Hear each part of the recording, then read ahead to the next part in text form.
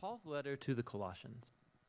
So he first shows how the truth of this poem transforms his own experience of suffering in prison. He's being punished for announcing to the Greek and the Roman world that Jesus is the resurrected Lord and King of all. And so his suffering, he thinks, is not a sign of defeat. It's actually his way of participating in Jesus' own suffering done as an act of love. And so his hardships are actually a cause for joy. He's imprisoned for the surprising news that Israel's resurrected Messiah is creating a new multi-ethnic family. And more, just as the divine glory dwelt in Jesus, so Jesus dwells in and among his international family. Or as Paul says, the Messiah is in you all, the hope of glory. Paul then addresses the cultural pressures that are tempting the Colossians to turn away from Jesus.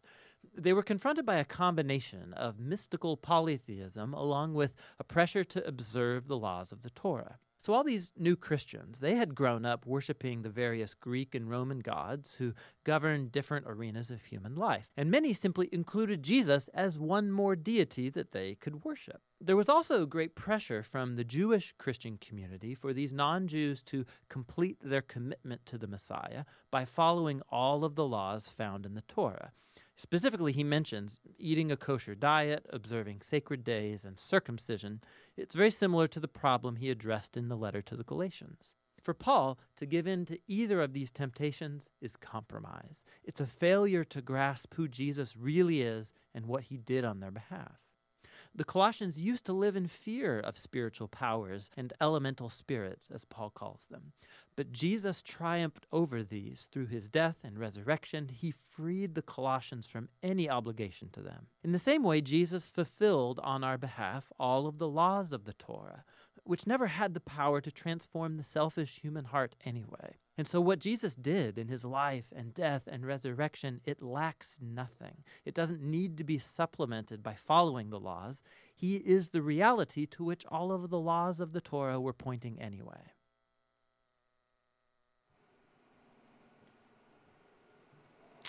Good morning. If you were with us on the first week when we started the series, we played approximately that much of that video. It's about a 10-minute video by the Bible Project, and we're breaking it up into quarters, I guess, just giving you a little bits as we go through this series, but obviously you can go to thebibleproject.com anytime you want and check it out. Lots of good resources there. Kind of neat. It's the first Sunday of March. I don't know. To me, like, March just sounds so much better. Like, February sounds like we might not make it. And March sounds like, we're going to be okay. We're going to make it. To me, time change next weekend. And that's good. Mandates drop next weekend. Not until Sunday night, midnight. So you'll still need to wear your face mask next Sunday, but that's good. Many of you have asked, what can we do? How can we help in Ukraine? I'm going to put this link up here to show you World Hope Canada. World Hope Canada is a sister organization to the Wesleyan Church, and World Hope has been in the Ukraine for decades, doing tremendous work and ministry there. We have people on the ground in the Ukraine. We've been there for a long, long, long time doing ministry. And we have people there, pastors, organizations, churches, etc. And whatever you give to World Hope in Ukraine will be used for the people in Ukraine. Just yesterday, I think it was, or Friday, the executive director of World Hope Canada, Tanya Nace, who's been here, Tanya, she made a Facebook post about the best ways that we can give. And when you give through organizations, charitable organizations that are, legal and properly, they're well connected with other organizations in the Ukraine and things like that. Anyhow, just a tremendous Facebook post about how the best ways that we can give, what we can do. So I encourage you to check that out. Okay. So around 6 o'clock or so last night, I get all set up and open up my notes for this morning. I'm going to start studying the message again, the message that I've been working on throughout the week. And God tells me that's not the message I want you to preach. Did I mention this was about 6 o'clock last night? And I'd been traveling all day. And I'm like, really? Really, God? Great. So I had planned on finishing chapter 1. We were going to do verses 21 to 29. We were going to finish the chapter. And there's a phrase in verse 23 of Colossians chapter 1 that had been nagging me all week, and maybe I should have paid more attention to it, because then I wouldn't have had to rewrite a sermon last night. This phrase had been nagging me all week, and it was just God telling me, I don't want you to do 21 to 29. We just need to press in on this phrase. And so I don't know what this means. I encourage you to put on your seatbelts. I encourage us all to listen intently to the Holy Spirit. And so let's do that. So we're just going to read verse 23. But you must continue to believe this truth and stand firmly in it. And then here's the phrase. Don't drift away. That's it. Don't drift away from the assurance you received when you heard the good news. The good news has been preached all over the world, and I, Paul, have been appointed as God's servant to proclaim it. Could we pray again before we continue? Would you pray with me? Lord, I know that you're here. I just don't know what you're up to. And I pray, Lord, that you would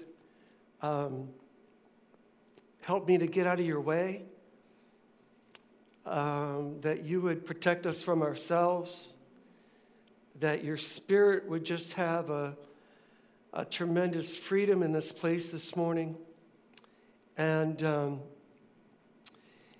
that myself included, that we would just be obedient. We want to leave here this morning in victory. We want to leave here knowing you more. We want to leave here knowing that we've stepped on the head of the snake.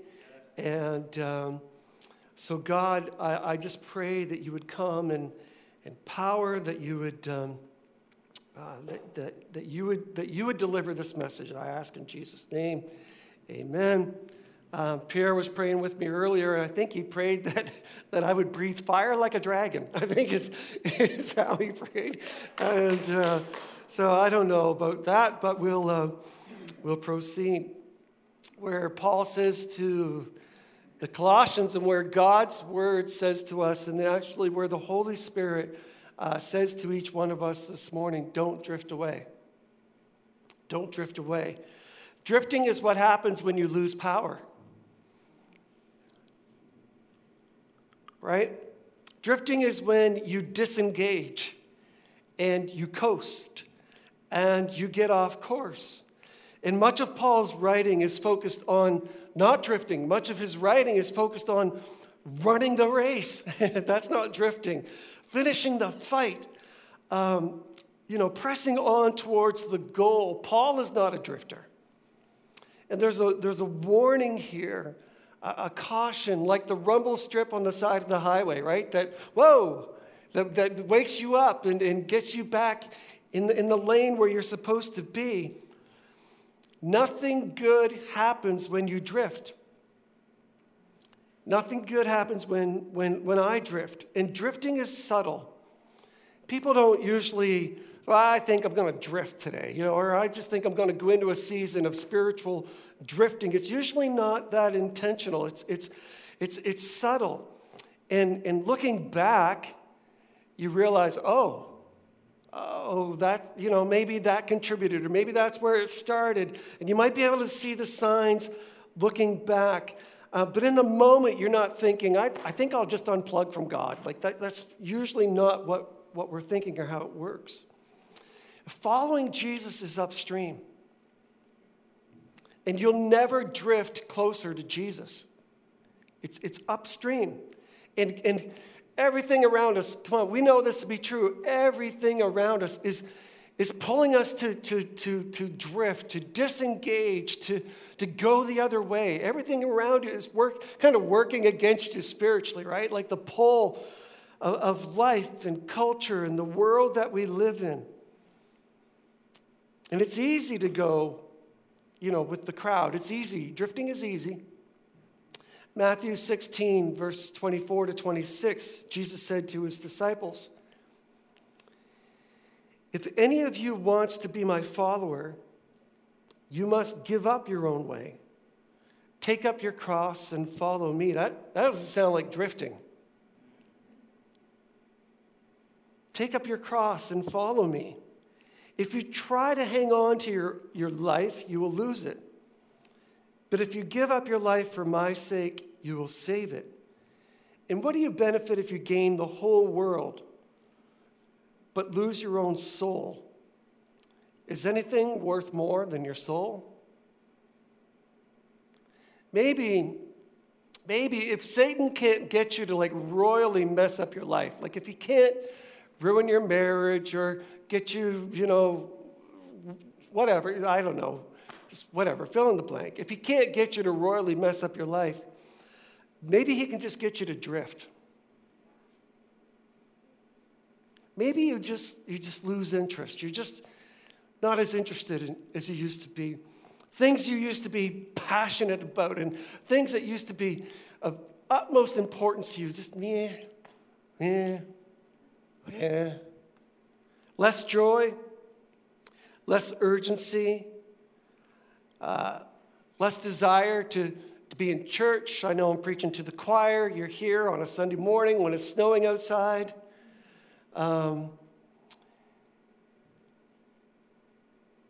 Less time in prayer, less time in your Bible, less concern for others.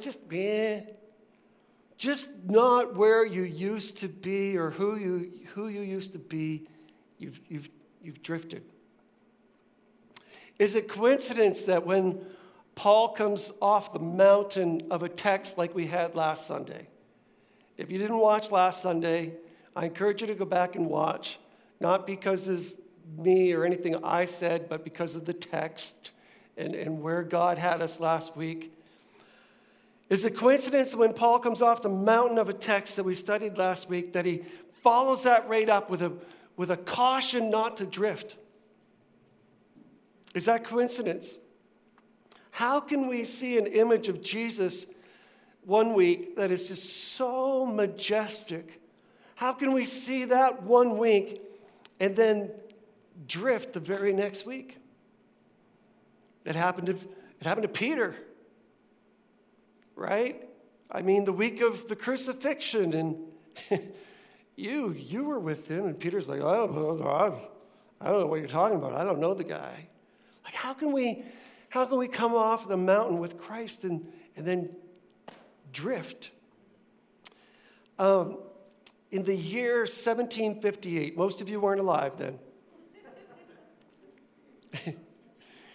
In the year 1758, at the age of 22, okay, a young adult named Robert Robinson wrote these words in the hymn, "Come Thou Fount," where he said, "Prone to wander, Lord, I feel it. Prone to leave the God I love. Here's my heart, Lord. Take and seal it. Seal it for thy courts above." A 22-year-old man in the year 1758, writing about, he recognizes that, man, why do I wander? Why don't I stay in Christ where I want to be? Why does my heart do this? Paul, the apostle, said, the things I should do, I don't. The things I don't want to do, I do. This wrestle between the old me and the new me. I'm going to turn back to Luke chapter 15. I'm going to read a few verses, and then I'm going to tack on a verse from Isaiah.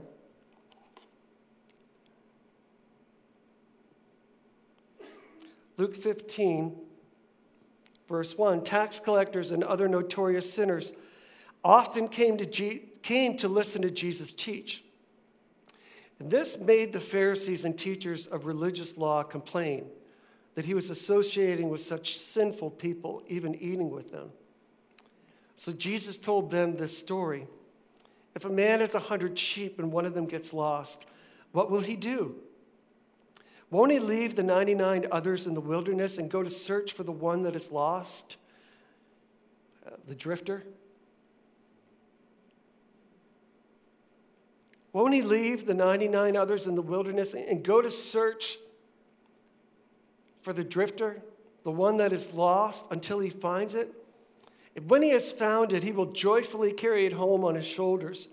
When he arrives, he will call together his friends and neighbors, saying, "Rejoice with me, I have found my lost sheep." In the same way, there's more joy in heaven when one lost sinner who repents and returns, when the drifter comes home, than over 99 others who are righteous and haven't strayed away. And let's tack on Isaiah 53:6 to that, all of us. All in the original Hebrew means all. All y'all, all of us, like sheep, have strayed away. We've left God's path to follow our own. Yet the Lord laid on him the sins of us all. If you remember last year, we did a series from Luke 15, and we gave out as many copies of Tim Keller's book, The Prodigal God, as we could. If you haven't read it, highly encourage it. Quick little book. You can read it in an afternoon. And in that book, we learned that in this text, Luke 15, Jesus isn't speaking directly to the sinners and the tax collectors who love to just love to listen to him teach. He's talking to the religious crowd who are all snotty that Jesus would associate with sinners. The parables are to them, to the religious crowd. The sinners and the tax collectors, they know they're sinners. He's speaking to the religious crowd who think they are okay, but like a lost sheep, they've wandered, they've drifted away from the fold, and they are in need of a shepherd who will go and get them. It's subtle, drifting. It's a nibble here and a nibble there. And oh, that looks good, right? You hit the pause button, tell the Holy Spirit, I'll be right back. And you go and you pursue something that is off course for your life. And before you know it, you are far from where you should be. And like a lost sheep, you are easy prey for the enemy. And I couldn't shake this thought all week, this image of Jesus going after the drifters this morning and bringing them back. And as I worked on this last night, and as I've been praying and praying again this morning, and I've been asking myself, like, Lord, is it me? Is it all of us? I don't really know. I don't know.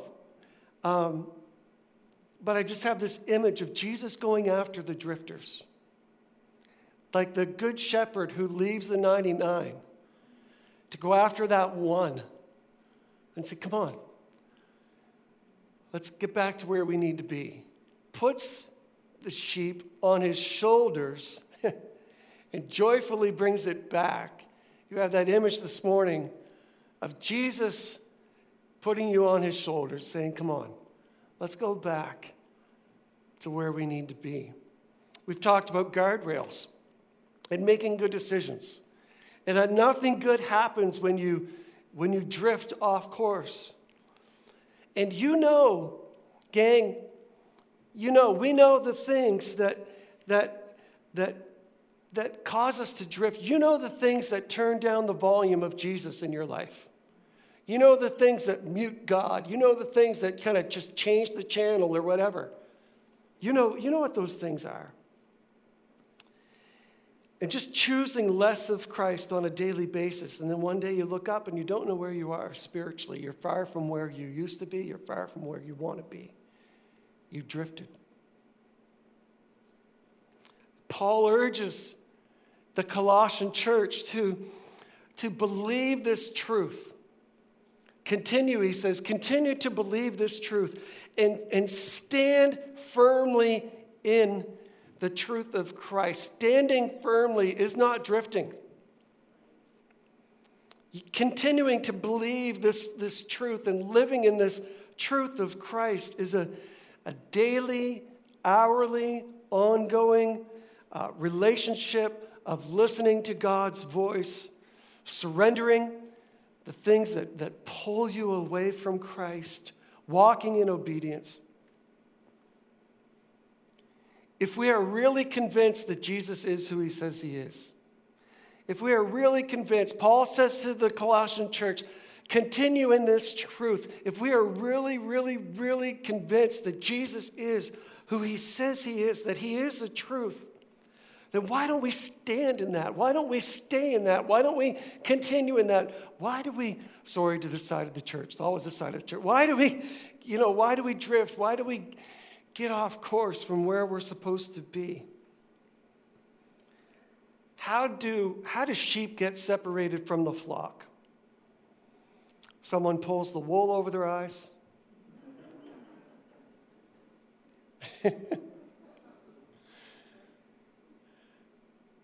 How do sheep get separated from the flock? Appetite. How do I get separated from Christ? Appetite. Things that I think I need, or things that will fill me. Think for a moment that they can find something better over there, something that will fill a void. Are we all listening? I want you to hear this next part. Be careful not to consume things that will take you away from the shepherd. How do sheep get lost? By consuming things, appetite, that take us away from the shepherd. Drifting happens when you lose power.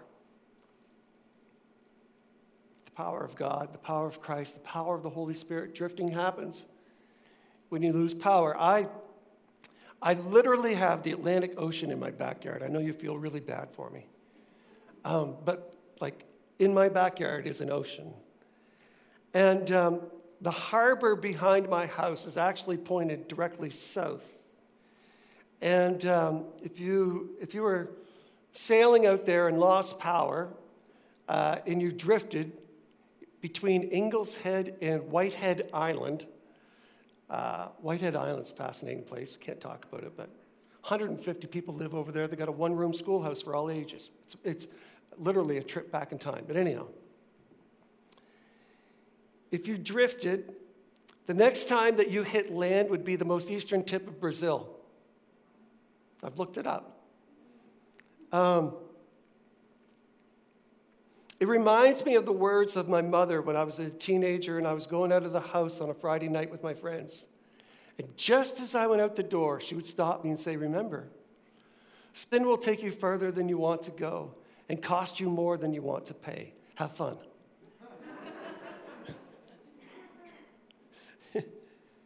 Right? Like if you drift in the Atlantic Ocean, you're going to go further than you want to go. Nothing good happens when we drift. How many times this past year have we been reminded as a church that we have the resurrection power of the Holy Spirit living in us? It's from Paul's words in the book of Romans, that we have that same power is living inside of us. Drifting happens when we lose power, when we unplug, when we disconnect, when we say, okay, I know that there's power available, but I'm going to go my own way and do my own thing, and we get disconnected from that source of power. And Paul says to the Colossians, and Christ says to the cross pointers this morning, Jesus says to the cross pointers this morning, Continue in that power. Stand firmly in that power. Don't disengage. Don't put it in neutral. Don't lose your wonder or your awe in the power of God. I'm not sure if the sermon is for us as a church or for individuals or for me, or if Satan can't make us lousy, maybe he can make us lazy. And maybe he can just make us disinterested and, whatever. It's a tricky text to interpret because Paul's telling us to do two things at once. It's like walking and chewing gum. He says, continue on, but stand there. It's a little tricky. You're moving forward spiritually when you are standing in the truth of God. When you stand in the right place, and you stay there where you know you're supposed to be. You stay in the power of Christ. That's when you're moving forward spiritually, standing on God's word. Stand on his promises, on Christ the solid rock. I stand. All other ground is sinking sand. You stand when it isn't popular. You stand when it isn't easy. You stand when temptation is strong. You stand when you are tired and you are hungry. Nothing good happens when you're tired and hungry. Nothing good, right? You stand when something outside of God's will for your life tries to lure you away by the old sinful carnal appetites that you're supposed to have died to, that you've surrendered to. You've nailed those things to your cross, but every now and then they say, oh, come on over here. Well, it won't hurt. You stand in God's truth. You stand when your character is tested. You stand when you think that no one is watching and you'll just step away from the truth for a few minutes. You stand when life is hard. You stand when all your friends are doing it, but you know it is not right. You stand for the oppressed, the widow, the orphan, the homeless. You stand in the light. You stand in the glory of God's grace. You stand forgiven. You stand set free. You stand when your heart is broken. You stand when your prayer is not yet answered. You stand even when your whole world comes apart. You do not stand alone. You stand in the presence of Jesus, who will never leave you or forsake you. That's where you stand. Like the lost sheep of Luke 15, and the lost coin of Luke 15, and the younger brother of Luke 15 who drifted away. And then the older brother who stayed home in Luke 15. He stayed home, but he was still far from the Father. The good news this morning is that God loves drifters. God loves drifters. Like if you're here and you're thinking, it's me. Lord, you're speaking to me. I have drifted. I'm not where I was. I'm not where I'm supposed to be. God loves the drifters. He's inviting you. He's come after you this morning.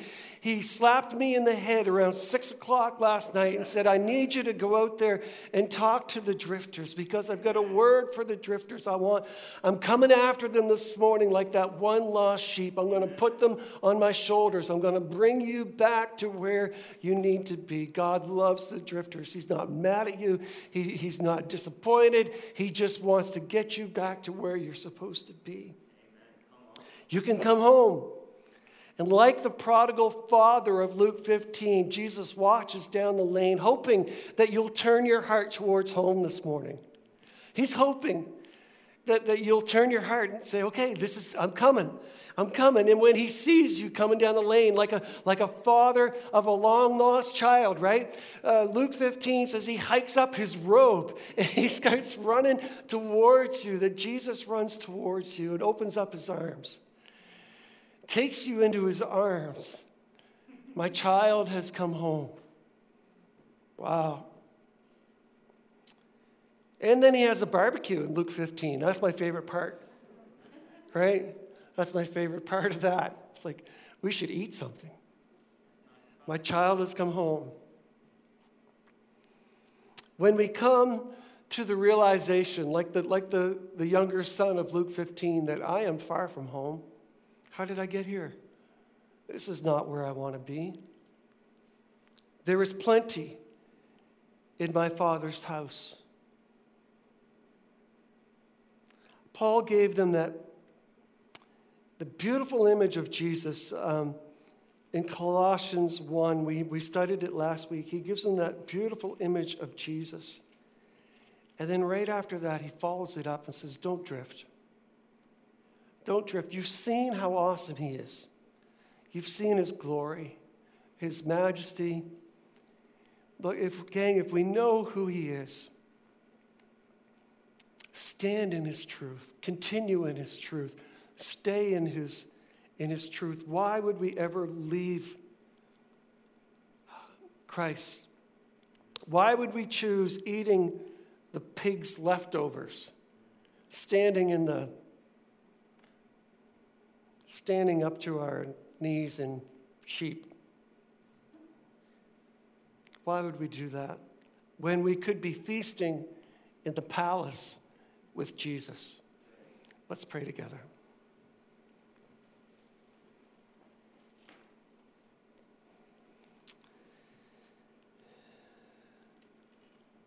Lord, I'm thinking of another old hymn we used to sing that just said, come home, you who are weary, come home. And it's you, Jesus, you're giving this invitation. It's not me. I'm just the person like Paul who's called to stand here and deliver it. You are inviting us home. It's really beautiful. And I pray, Lord, that you would help each one of us in this room and those who are watching online to turn our hearts towards Christ, to realize where we are. If we've drifted, if we've allowed our appetites and the things of this world to take us off course and get us away from where we need to be, that we would hear the invitation of Jesus saying, my child, come home. Let me put you on my shoulders. Let me bring you back where you need to be. God, would you help us to respond with hearts of obedience today? Lord, if you're speaking to me, I pray that you would bring me back to where I need to be. Lord, if you're speaking to Crosspoint as a whole,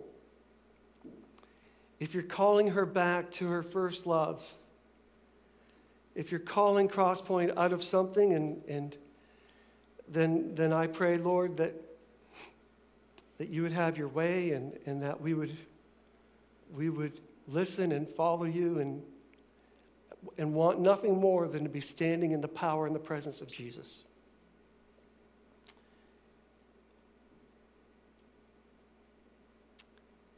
In Jesus' name, amen.